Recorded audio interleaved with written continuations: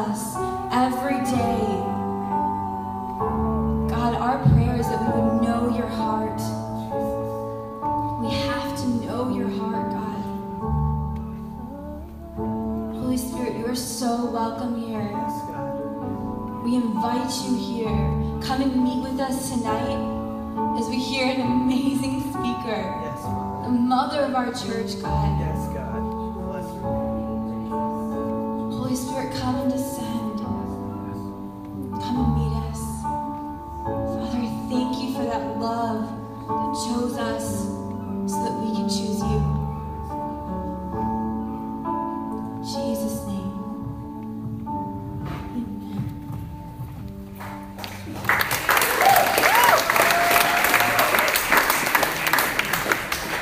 Thanks, worship band. Brett, can you hit those lights, please?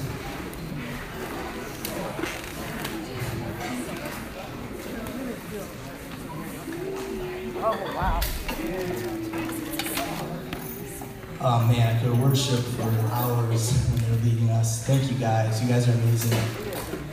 Man, well, again, thank you for coming out to Alive tonight. It's crazy that next week we have spring break, then after that we have 7 more weeks left, which makes me sad and excited, but more sad, but also more excited for next fall. But hey, if you guys don't know me, if this is your first time coming out, my name is Ryan Otto. I'm blessed to be the college pastor here with Alive, and we come from an amazing church down on Lincoln called the Vineyard Church, and we just thank you so much for being a part of our family. Well, I get the privilege and the honor to introduce someone really special to me. She's not only one of the senior pastors at our church, but she's also such a spiritual mother, not only figure to me, but to so many others in this room. And just real quick, was thinking about a story about Di, and you know, I've known them for about 5 or 6 years now. And I came to visit here because my aunt and uncle live here in Champaign, and they're like, you gotta meet our pastors. And at the time I was in seminary, and we just met, and we just kind of clicked. And when I went and did mission work, they kind of followed my journey. And so I knew I knew Happy more than Di. And I remember we were at this conference probably about 2 years ago, or a year ago actually. And I remember all my friends were praying for me, and I was hoping kind of that one day I'd get the honor to work with them and serve them and just come along and under them as a pastor and learn from them. But I knew Happy was a pretty, big kind of businessman. He was kind of really high in leadership, kind of like, one of those football coach dads, that just tell you how it is, and he's not too gentle, he's loving, but he just kind of shoots it straight, which is good, right? And so one of the guys praying over me, he was like, so when they see you, if they kind of treat you like they're going to be your boss, and they're kind of like all about leadership and just what you can do, this isn't the right church for you. But if they embrace you as a son, you will know this is them. And when they're praying that for me, I'm like, oh shoot, man, I was really hoping this was a church for me. Man, I guess there's the answer, because no way is Happy gonna treat me like that. And I see them, and from far off, I remember Di just hugs me. And she just looks me in the eye, and I get choked up, and she said, we've been following you, we've been praying, we've been reading your blog, and we are so proud of you. And Happy hugs me. And the first thing out of his mouth, he said, Ryan, I just met with this pastor, and he said that bosses retire, but fathers never retire. And for so long, I've been leading the church kind of as a boss and focused on leadership, but the Lord's teaching me how to be a father. And I was just blown away because I just had received that prayer. And I knew in my heart, even though it wouldn't happen for a year later, that this was the church that I was meant to serve at and be at. So it is my honor and my privilege to introduce Diane Lehman, who we all love so much.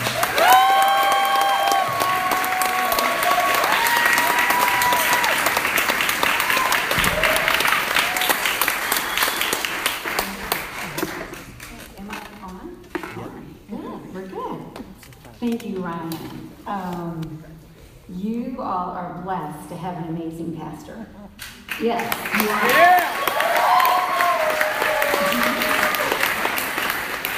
And you've been faithful with little things, and look, God is trusting you with bigger and bigger things. And so I'm excited for what's ahead. And There's some things happening just in the spirit realm, and it is for such a time as this. Yeah, so I hope we get to talk a little bit about that later. Yes. But thank you for inviting me. It's good to be here. Wow, this group is fantastic. Yeah, the worship was amazing. Thank you, Leah and Haley and the guys. Wow, I love your hunger and your passion. But someone loves it even more than I do. Yeah. And that's Jesus. Yeah. And so I'm going to tell you a little bit of my story, and then we'll get right into our teaching for tonight, which goes along with your series that you've been looking at this whole time, whole semester on the book of John. But I came to the University of Illinois in 1969 and had no intention of staying. I mean, who would choose to live among the cornfields, right? I mean, I intended to stay and finish my degree, but I had no intention of staying now, many, many years later. Does this sound echoey? Kind of does to me, yeah. So let's see if you can adjust that just a little bit. Anyway, when I arrived, I was running away from God. I was raised in really a wonderful home. I have 5 brothers and sisters, wonderful parents who are still alive at 90 and still love Jesus. Wow. Like, that's pretty amazing, right? Yeah. So I have a wonderful heritage, but I wanted nothing to do with church. And I'll share a little bit about why that was. But anyway, suffice to say, I hit the University of Illinois in December, pledged Delta Gamma. I don't know if we have any Greeks here tonight. Anybody in the Greek system? A few? Okay, so I was DG, and it was a good house, but it was a party house. My desire was to be a college professor. I love learning. I still love learning. And I want to encourage you, never stop learning. Never, ever stop learning. It's just so amazing the way God designed us. And so anyway, having a great time, attending class, met my husband, Happy. Our first date was at CAMS. I don't even know if CAMS is still in existence. Is it? Oh, okay. So, I mean, is it still just a hole? Yeah, okay. Yeah, well, anyway.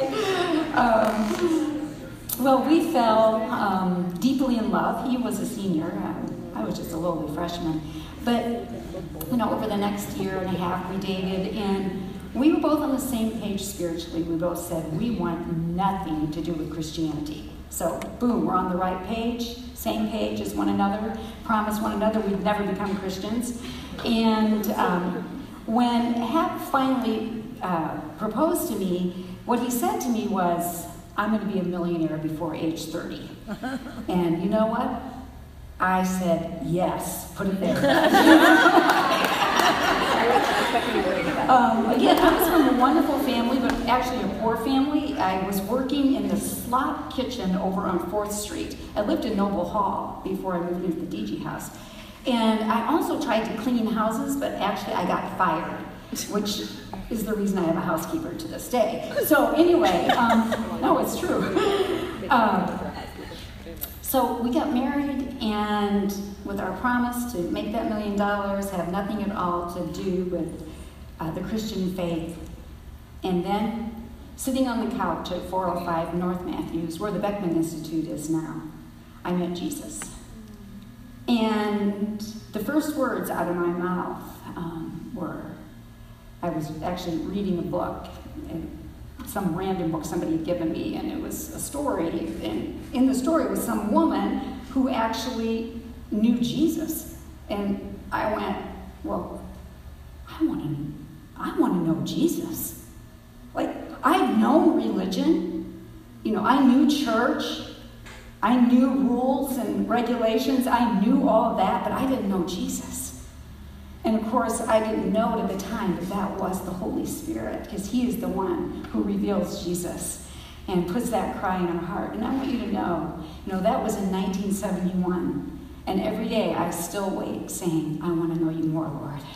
I want to know you more, because there's so much to know about him. The depths of Jesus are absolutely amazing.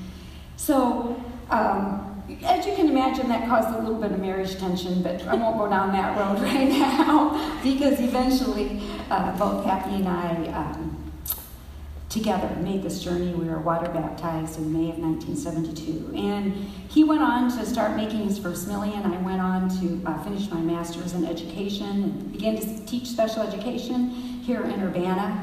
And we got very active in a church, and our life was just humming along, except we encountered a problem that we couldn't solve, money couldn't solve, medicine couldn't solve. And that was, we were told that there was 99.9% chance that we would never be able to have our own child.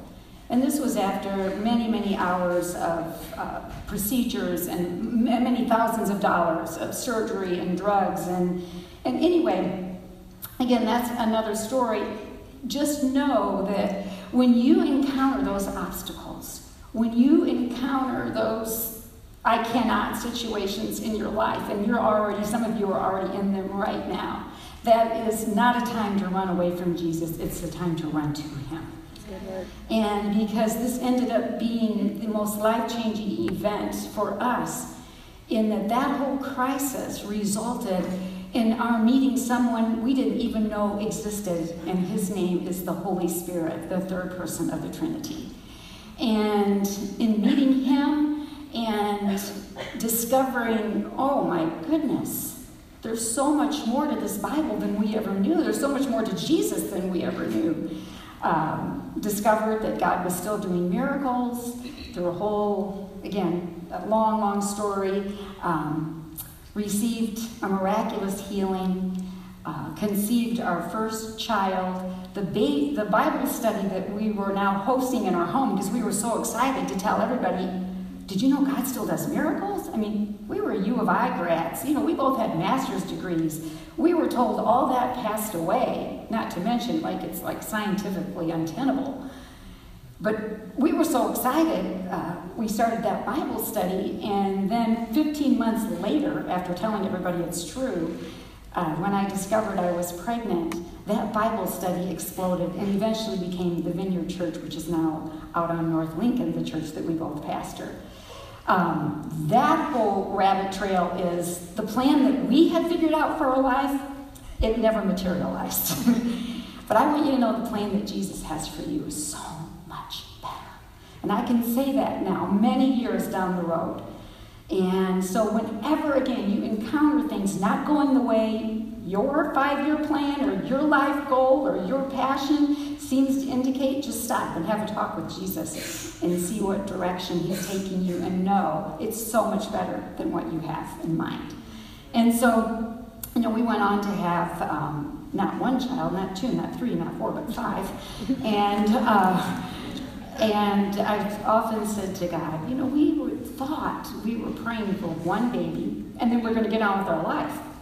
Hey, Hap, what about that $1 million? You're almost 68 years old, But we say we're rich in so many ways, many, many more millions than the actual dollar amount.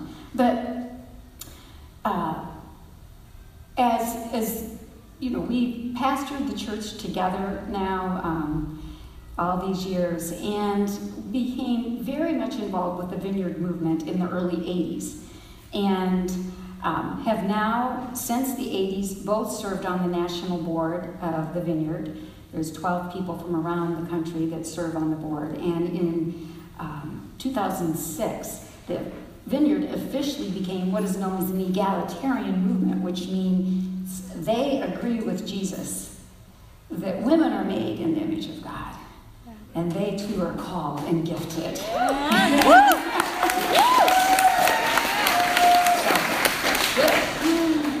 Well, Jesus loves women. And we're going to look at the way he interacted with a woman tonight in our text in John 8. But I'll just take, a short rabbit trail here. This is one of my passions. You can debate theology about women and men, and the church in America does a really good job at that. They do. Well, many, many books have been written on it. I firmly believe,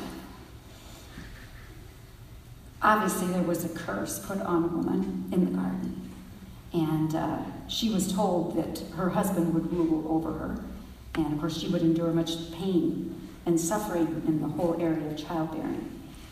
Well, I've already proven that curse has been broken. That curse has actually been redeemed by the blood of Jesus. In that the curse on me of barrenness and infertility, I got to experience that being broken.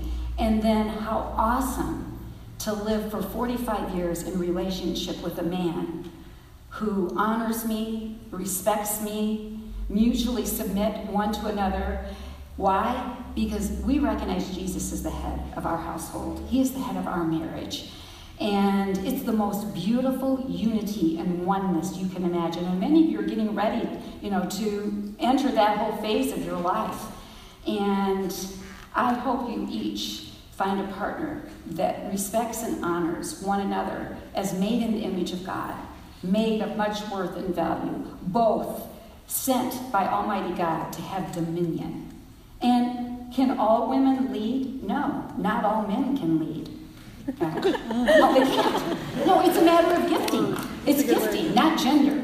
Okay? So I say all that to say again, my hermeneutic for women, or the way I interpret what God has to say about women, I look at Jesus. You see, Jesus was a complete radical when it came to women. And if you know anything at all about the culture of the first century there among the Jews and the Romans, but particularly the Jews, women were less than even a second-class citizen, and all kinds of restrictions on them. And here comes Jesus, and he lets a woman who's bleeding, she's totally unclean, touch him, and she is healed. He sets Mary Magdalene free of 7 demons, and now, of course, the men all record, anytime her name is in the Bible, Mary Magdalene, out of whom Jesus cast 7 demons. Wouldn't you love that? Diane Lehman, out of whom Jesus cast 5 demons. But he loved women. He called women, he healed women, he delivered women, they followed him. The women were the last at the cross and the first at the tomb. Yeah, that's right. And for anybody who doubts, well, can women really teach men? I go to where Jesus spoke to Mary Magdalene, the first person to whom he appeared after he rose from the dead. And he said, girl, you go tell the guys, I am alive. I'm alive. And so I get to proclaim, just like Mary Magdalene, Jesus is alive. And Ryan, I believe the name Alive is very prophetic for this group of college students because it has so many nuances. But one of the things I want to encourage you to always celebrate, to live, to reflect, to demonstrate, Jesus Christ is alive. He is alive, and he is alive in you, and he is alive in me. That is the secret to the Christian life. We get to walk around with God in us. And this God loves us deeply and passionately. So, yes, Jesus loves women. And I just have to say, this was startling news to me. And I was raised in a very patriarchal faith. In the church in which I was raised, men sat on one side and women sat on the other. Women had to wear their head coverings in the church. And they wore what we derogatorily called Jesus jumpers. That was blue jean jumpers, down to your ankles because you didn't want to show any of your leg. And women had to be totally silent in the church. As a matter of fact, if there was a church meeting and they would say, okay, brothers and sisters, we've made a decision and we're going to paint the sanctuary brown. Okay, brothers, and then all the men on this side would go, well satisfied. And then they would say to all the women over here, so I'd be sitting over here with my head covered in my Jesus jumper, and they would say, sisters, and this is what we would have to do. Because we couldn't speak in the church. So that was the model with which I was raised. Although my parents shared a true partnership marriage. And so it was in no way did I ever see, like, my dad lord it over my mother. I saw him always honor and respect her. So I got to see that model. So it was after being filled with the Spirit, because you know on the day of Pentecost, the Holy Spirit was poured out on whom? All flesh. And the writer there, of course, he's quoting Joel, but it's being told by Luke in the book of Acts, says the Spirit was poured out on both men and women, male and female. And so with the coming of the Holy Spirit and the redemption from the curse, women now have been restored. And Jesus modeled this all throughout his ministry. And we're going to actually look at that now in our text tonight. You've been in a series, Why Do We Believe in Miracles? Why do we believe? And you're looking at the miracles of Jesus. And by now you know we don't just look at the miracles of Jesus, we do the miracles of Jesus. Okay, we get to experience the miracles of Jesus. And this is so wonderful. And of course we can look at them and learn from them too. But that's what changed our life when we discovered Jesus is still doing miracles. And we needed a miracle. And I've since seen so many miracles as I've traveled across this country and around the world. And it's been so exciting to see what God does over and over and over again, because Jesus is the same yesterday, today, and forever, thankfully. He doesn't change. Yeah, so good. I mean, we have to change. We get to do the changing, but not him. So good. So our text is from John 8, and this is a familiar one for a lot of people, on the woman caught in adultery. And I thought it would be good. Well, I have a confession to make. I love Jesus movies. So I always have. And they've actually gotten a lot better. You know how a lot of Christian movies are really cheesy, like really bad.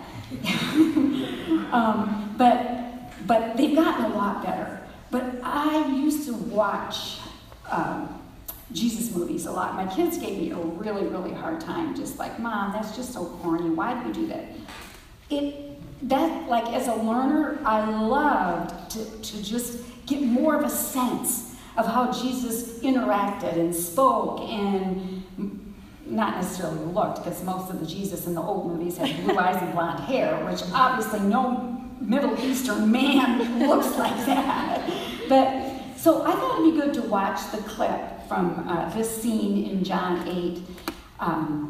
And this is from the movie Son of God, which is actually a very well done movie. It came out a couple years ago. So are we going to run that from here? Okay, so let's run that, and then we'll come back up and read the text. Just stand like 6 inches. With the stand over. Let's go. Down.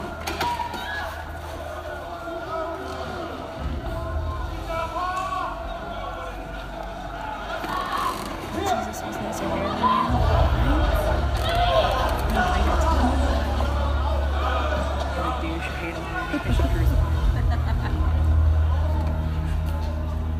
The Lord commands us to stone such a woman. What do you say? To try.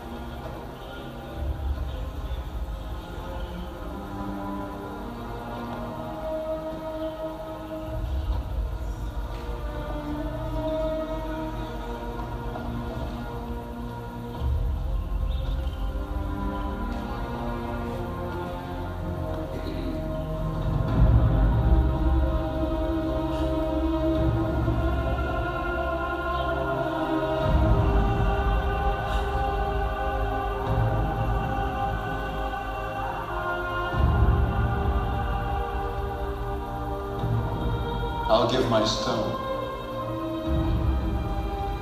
to to the first man who tells me that he has never sinned.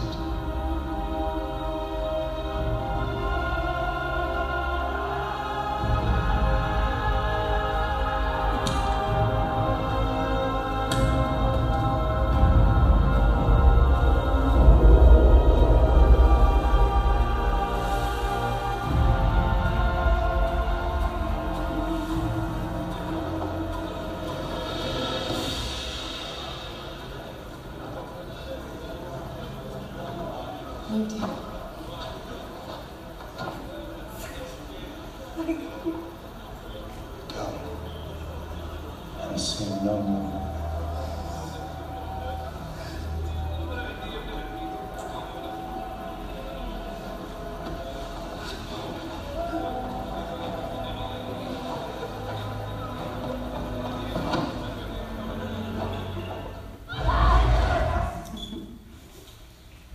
Well, when we read the text, you'll see they took a little bit of liberty, but hey, that's what movies do. They still got the point across. So I'm going to read this now from John 8, starting with verse 2. Early in the morning, he, Jesus, came again to the temple, and all the people came to him, and he sat down and taught them. The scribes and the Pharisees brought a woman who'd been caught in adultery, and placing her in the midst, they said to him, "Teacher, this woman has been caught in the act of adultery. Now in the law, Moses commanded us to stone such a woman. So what do you say?" This they said to test him, that they might have some charge to bring against him. Jesus bent down and wrote with his finger on the ground. As they continued to ask him, he stood up and said to them, "Let him who is without sin among you be the first to throw a stone at her." And once more he bent down and wrote on the ground. But when they heard it, they went away, one by one, beginning with the older ones. And Jesus was left alone with a woman standing before him. Jesus stood up and said to her, "Woman, where are they? Has no one condemned you?" She said, "No one, Lord." And Jesus said, "Neither do I condemn you. Go, and from now on, sin no more." Okay, let's take this apart just a little bit and just see what the Holy Spirit wants to teach us here.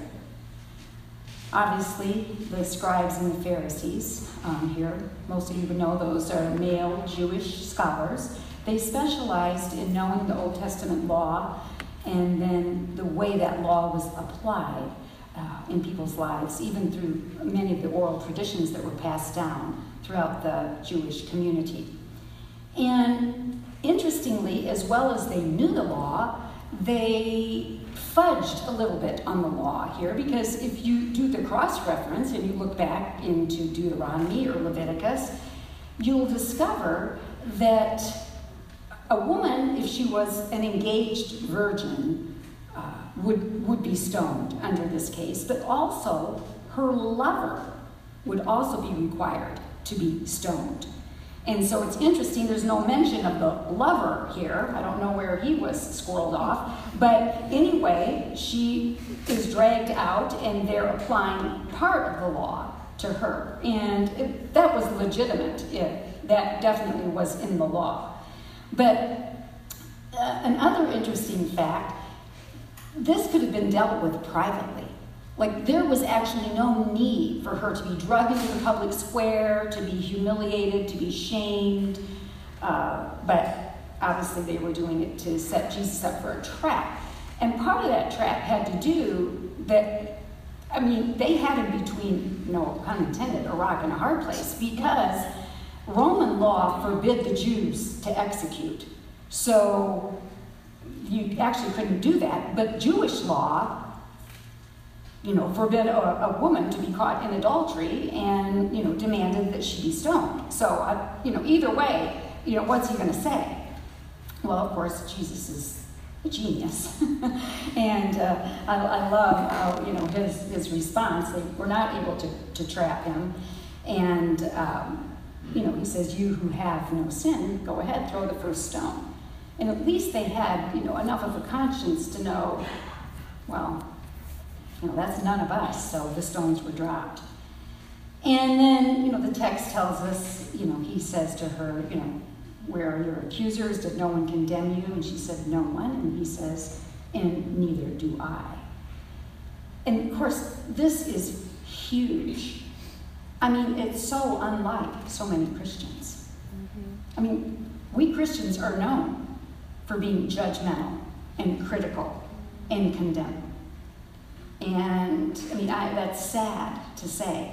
And any of you who've ever experienced condemnation, from another, you know how devastating it can be. Now, I'm not saying that guilt is wrong. Actually, guilt is good.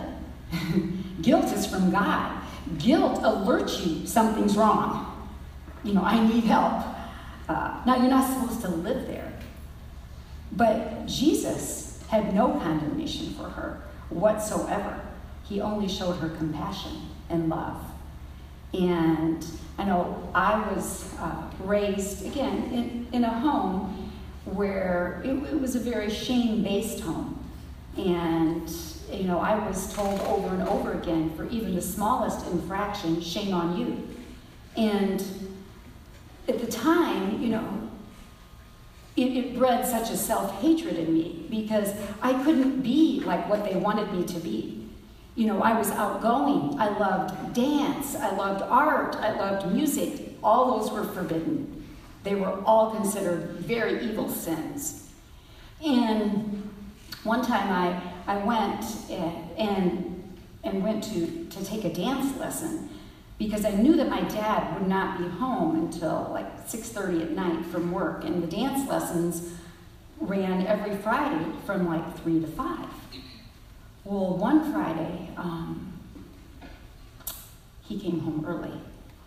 And when I got home from the dance lesson, you would have thought I committed murder.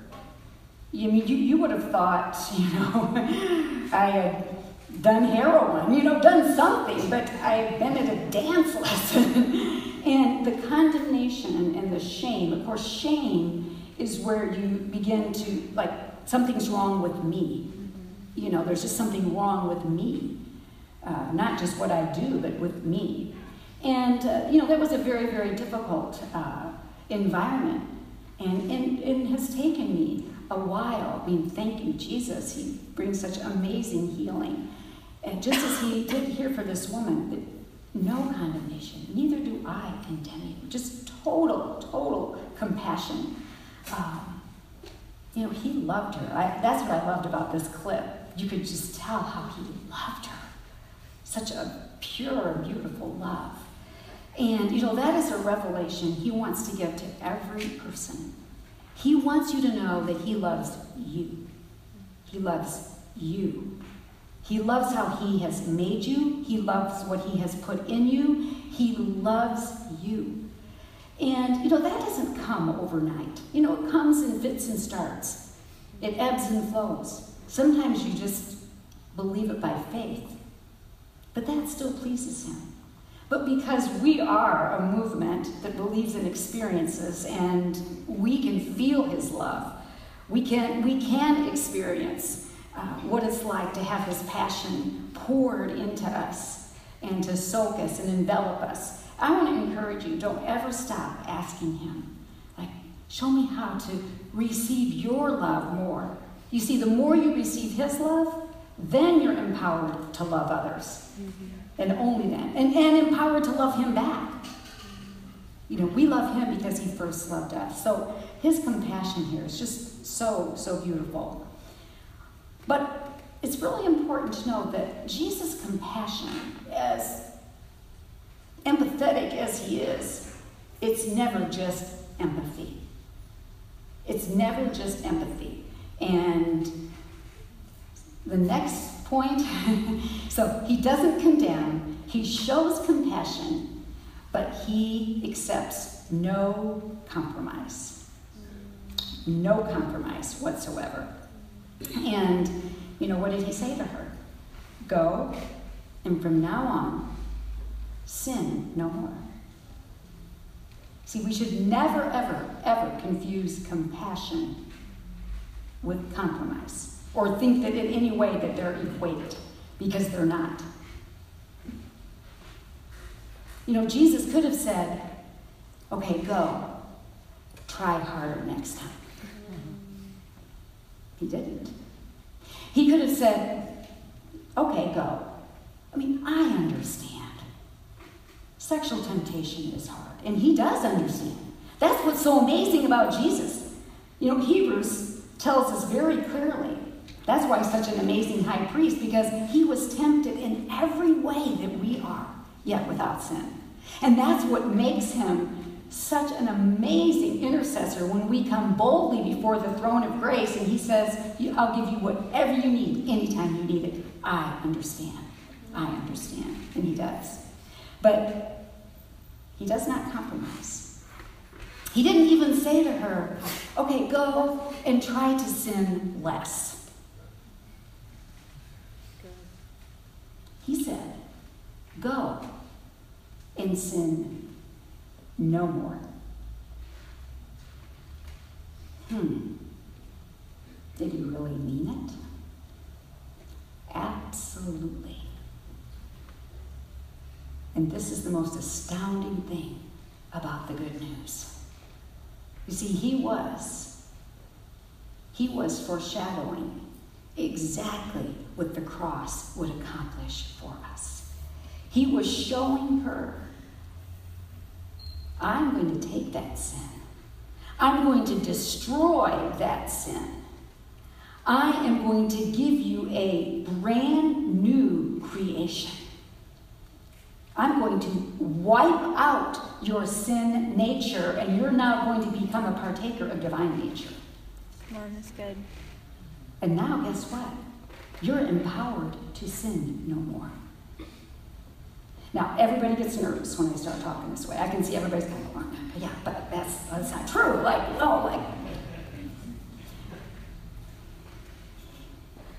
Well, I didn't say it. Jesus did.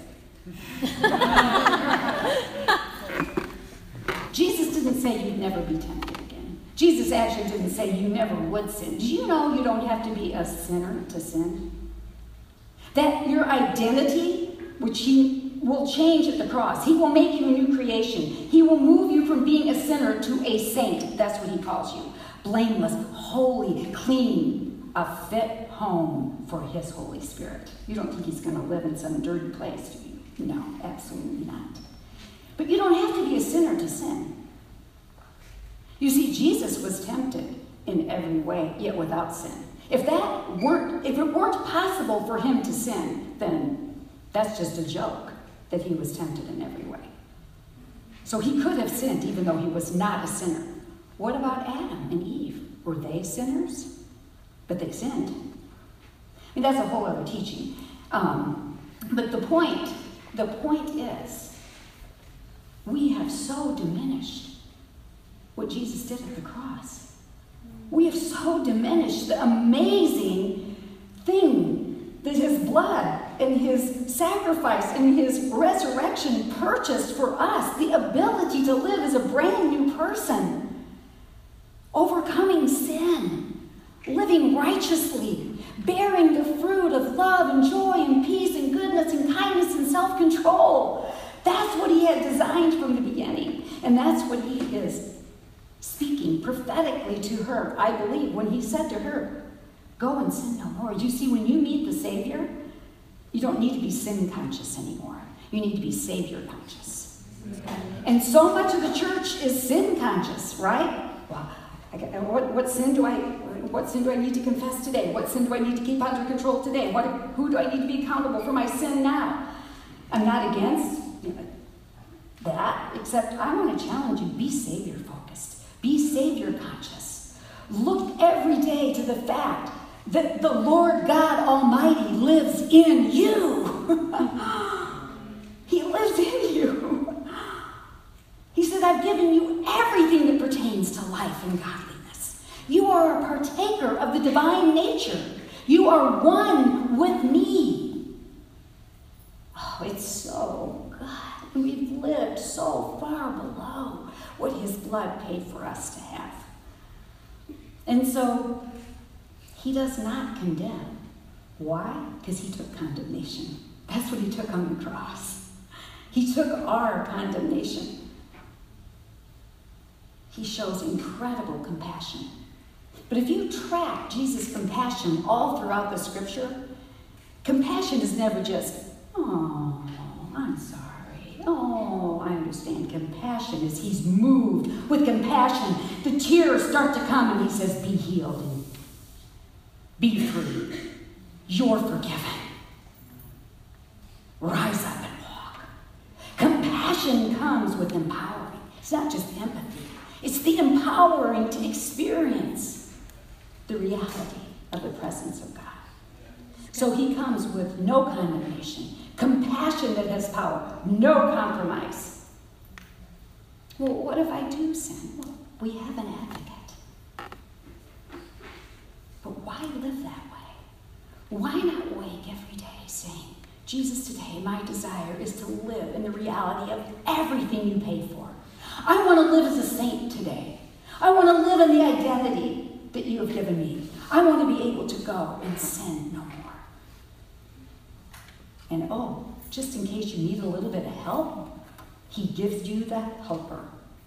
And I am one who always beats the drum of the Holy Spirit. Why? Because sitting on my couch at my home, the home I live in now, the home where our church started, and I asked the Holy Spirit to fill me, my life has never been the same. And then I got to person after person, probably over 100 people, never kept count, coming to our couch that summer, our laying hands on them. Were they Christians? Oh yeah, many of them were Christians. Did they have the Holy Spirit? Absolutely. You can't get born again without the Holy Spirit. But they didn't have a river of life flowing out of them. And we got to lay hands on them and watch them get zapped, filled, empowered, baptized, whatever you want to call it. So much so that that couch became known as the Power Couch. And if you've never experienced that, that's one thing I want to pray for tonight. I never want to leave a gathering, particularly of young people, if you've never experienced the empowering of the Holy Spirit. And it's not just a one-time event. It's to be filled over and over and over and over. So, did he really need go and sin no more? Yes, absolutely. Why? Because he knew. The cross wasn't just about sins being forgiven. The cross was about the sin nature being crucified. You know, he says that very clearly. We know our old self was crucified with him. Paul writes that in Romans 6. So you must also consider yourself dead to sin and alive. There you go. To God be praise. I know, I love it. And the Holy Spirit so empowers this. As young people, I know it's very easy to get, again, into self-effort. You know, because we want to be responsible and we want to do our part. And that's good, but I want you to know a relationship with Jesus is not self-effort at all. It's spirit effort.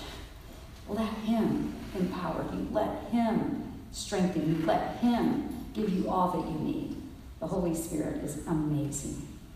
So, in conclusion, the challenges I want to leave you with as we go into worship and ministry. I want to challenge you as ones who are filled with Jesus Christ. First of all, live free from condemnation yourself. And I hope that means you are walking righteously, but also that you don't condemn yourself. Mm-hmm. You know, Satan's name is accuser for a good reason. He's always accusing us. And the number one thing we just tell him is shut up. You're a liar. Which is his name. I mean, really, why would you listen to him? Why do I listen to him? No, he's a liar. He's a tempter. He's an accuser. With names like that, I'm just glad his works got destroyed at the cross. And so, no condemnation. And when you begin to live in the reality that Jesus doesn't condemn you, you don't condemn other people. Because you start to see them as he sees them. You start to see them as the new creation they could be. You start to see them as one with the blood of Jesus, free from sin. You get to see them as the next saint in the kingdom. And you get to tell them the good news. Your judgment, your condemnation has been taken by the one who loves you. And you can So I want you to live free from condemnation. I want you to definitely be men and women filled with compassion. That's another thing. This was a gift that came when we came into the Vineyard movement. I didn't know how to minister with compassion. And again, I don't mean sympathy, but the Holy Spirit fills your heart with such desire and faith to see people set free, both physically, emotionally, and spiritually. So we want to be men and women of compassion, just like the Jesus who lives in us. And we definitely want to be men and women of no compromise. You see, when we compromise, it's like crucifying the Lord afresh. Why? He died that you could be free from sin. Not just forgiven. That's good. But I'm talking free. Free. I'm not saying we're sinless. I know there's a bunch of aberrations of all that. But I want to call you to live as the saint that his blood has made you to be. And then that means you live in the reality of the new creation. You're a new creation now. A brand new creation. You don't have two hearts, one bad, one good. You'd be dead in a minute, physically speaking, right? When you have a heart transplant, that old diseased heart was taken out. You have a brand new heart, clean, blameless, holy, and filled with God himself. Now, live in the reality of that. It starts with believing that.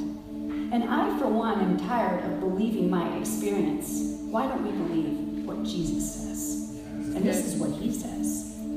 And we are calling on people. An army is rising up that says, no, I believe. Because why? It gives him all the glory. It gives him his rightful place as king. So do we give words for ministry now? Or what do you do? Where's Ryan? Yes, because we're going to go into more worship, right? Yes, so give some ministry direction. Yes, okay. Yeah, just as he's getting that turned on, before, and when we were praying, Serena here, who gave the prayer at the introduction, she moves in the gift of the prophetic. And for those of you who aren't familiar with that, that is a spiritual gift. It's in both the Old Testament and the New Testament, but the operation in the New Testament, as outlined in 1 Corinthians 12 and 14, is one of speaking the heart of God with an encouragement and with faith to grab onto it. So the prophetic in the Old Testament was more like, you better shape up or God's going to destroy you. Now it's, God's made it possible for you to shape up. But what she said was, she had a sense that, God was doing something with this college group, with this Alive group. And it had to do, in part, with the faithfulness that happened myself from coming here as college students, staying, and really, all these years, our college ministry has really just been a flop. It has. And it's just grieved us. And it's not that we haven't tried, but do you know there's never been a powerful Holy Spirit movement on this campus, ever? Why don't we be the first? Why don't we be the men and women? I know, why not? Okay. But there's lots of good Christians on the campus. I'm not saying that. And the Holy Spirit's for all. But why don't we lead the charge? Well, as I was thinking about that, when Serena said that, and during the first worship, I was just like talking to God about it, because I don't take any of that lightly. Like, I'm not one who's like, yeah, ooh, oh, I mean, I couldn't be a cheerleader. My legs were too skinny. So, no, it's true. It was really so painful. But no, this is what I was thinking. This is 2017. Heading into 2017. Sorry. I was jumping ahead to 2017. Because God is rattling the troops, because this is what's coming in 2017.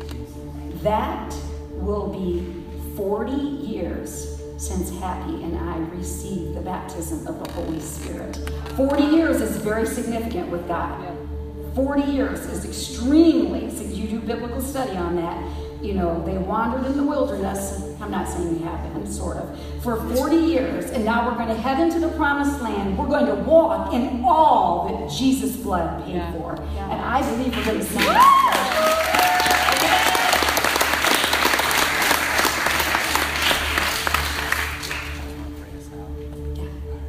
Okay, so Father, just as we enter into time of worship, just those who feel stirred to have a fresh infilling of the Holy Spirit, those women who maybe have felt marginalized in any way, Lord, that they weren't somehow equal, or those who were called to lead but felt maybe there wasn't a place, I want to pray for them.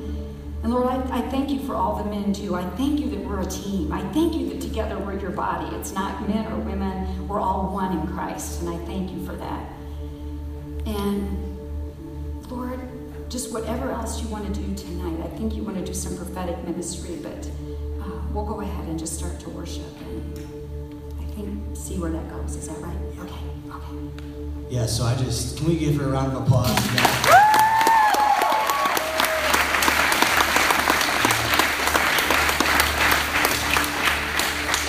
So much, Dad. We're so blessed to have you here. So yeah, the Lord, it's a little later than normal, but we're still going to worship, and we're going to worship through these two songs. And it's called Healer in His Great Name. And I just encourage you that if anything is resonating in your heart right now, and your heart's beating out of your chest, and you're like, you know what, I know I need that. I've known Jesus, I've heard about the Father. But man, I don't really know if I know the Holy Spirit. I don't know if I've ever really talked to Him. And I know we talk about this a lot, but it's going from colorblind to colors, guys. So in the midst of these songs, leaders will be in the back, Di's even going to be in the back. And just take that risk, take that step, and let someone pray for you. So Father, I thank you that you are a healer, God.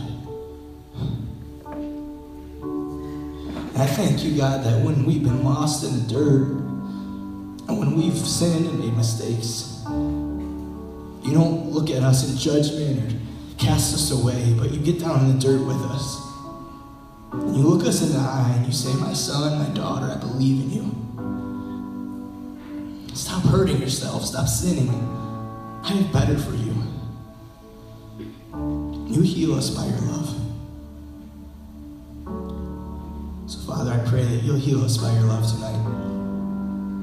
Remind us that you're a good Father.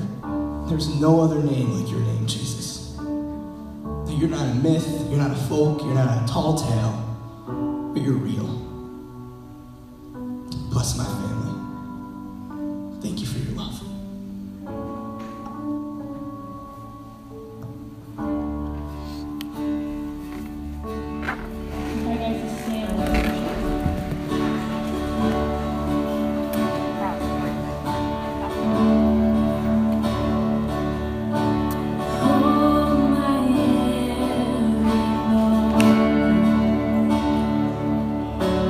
All my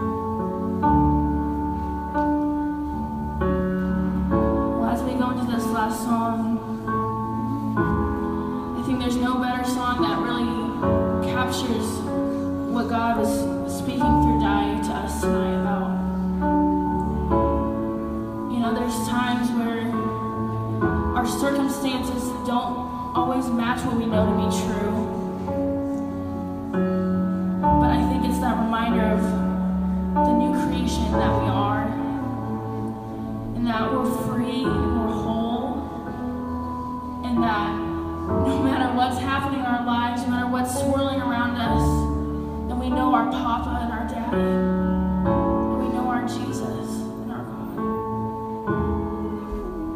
So Lord, I just thank you. I thank you that no matter what's going on in our lives, we can trust you, that we can lean on you,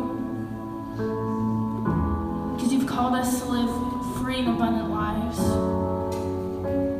and to show your love to all those around us. So I ask just for more of your presence. Lost are saved, find their way at sound of your great name. All condemned, feel no shame at sound of your great name. Every fear has no place at sound of your great name.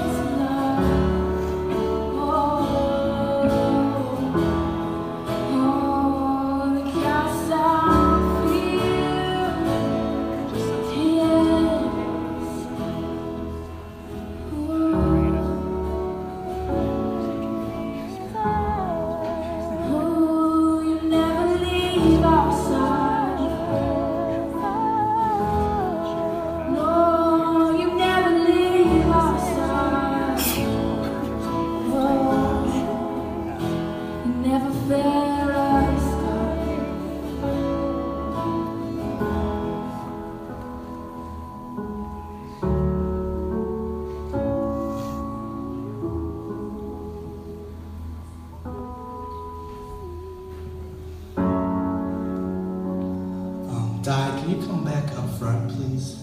And I want to invite someone very special up front. And this is my grandma, and who I love very much. I call her Jen. And yes, the name Jen came from my aunt, who's like a sister, and she made me watch these like Barbie rock star girls when I was little. And she used to pick me up and dance me around, and so I started calling her Jen. And but the reason she's up here, and we've been talking about believing and how God believes in us. And growing up, I kind of had somewhat of a hard life. We all do in some ways, right? And always kind of just feeling like the underdog and feeling like there wasn't a lot of people in my corner.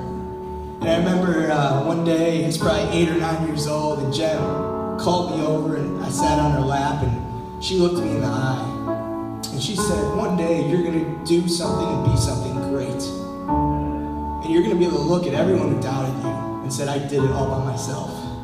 And I remember as a little kid, I looked back at her right away and said, no, I won't. I'll look at everyone and said, I did it with my Jen. And I share this story because, guys, we all go through hard times, and we all need people to believe in us. And that's what this ministry is meant to be. It's not even supposed to be a ministry, it's supposed to be a family.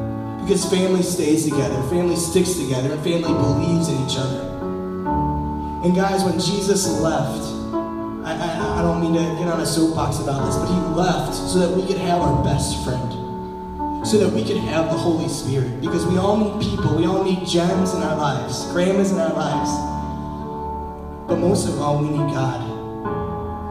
And he spoke through the Bible, through the Logos word, but he also speaks now today through the Rhema word. And guys, I went to seminary, I've studied the scriptures, but you know who's changed me from the inside out is the Holy Spirit.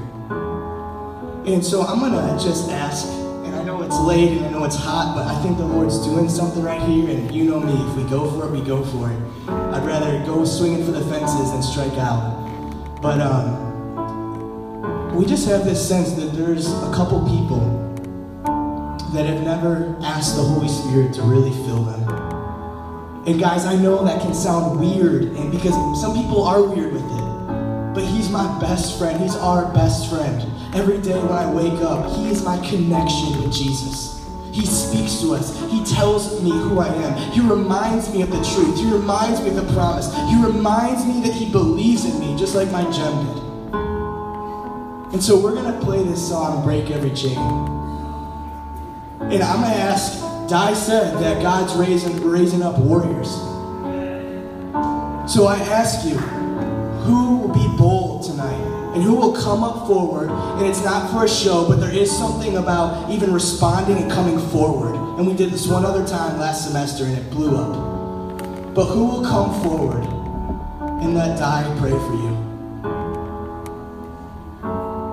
Who will risk to be a fool in this moment so that you can be a fool out there in this world for his glory, for his kingdom and his love?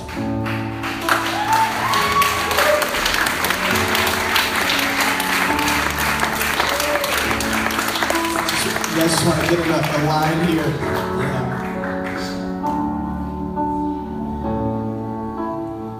Thank you, Jesus. Thank you, Jesus. Guys, if your heart's tugging you, thank you, Father. Thank you, Jesus. Thank you, Father. Thank you, Jesus.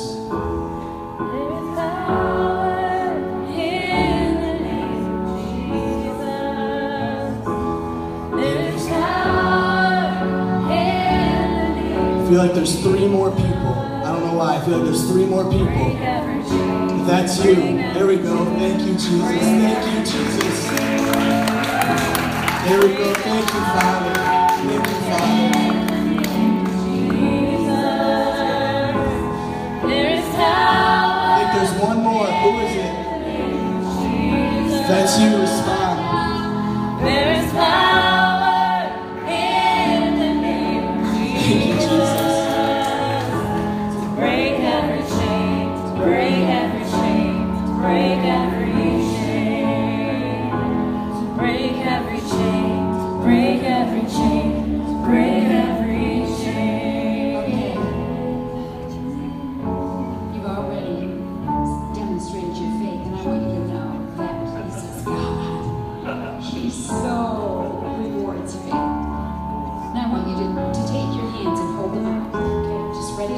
see. That's all. Okay?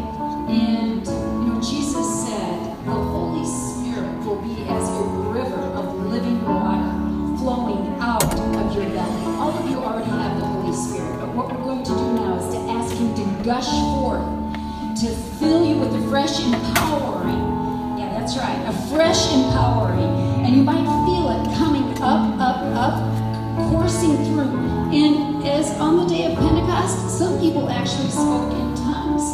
And like if you're feeling like a sensation even moving on your mouth, you just open your mouth and begin to speak. You just don't speak English.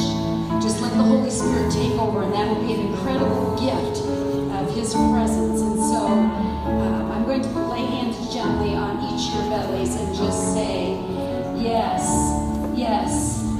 John the Baptist said, I baptize with water, but there's one coming after me who will baptize you in the Holy Spirit. And so in the name of Jesus, I release a river of living water right now. A river. Yeah, there it comes. Let it just come all the way there. Yeah, right there.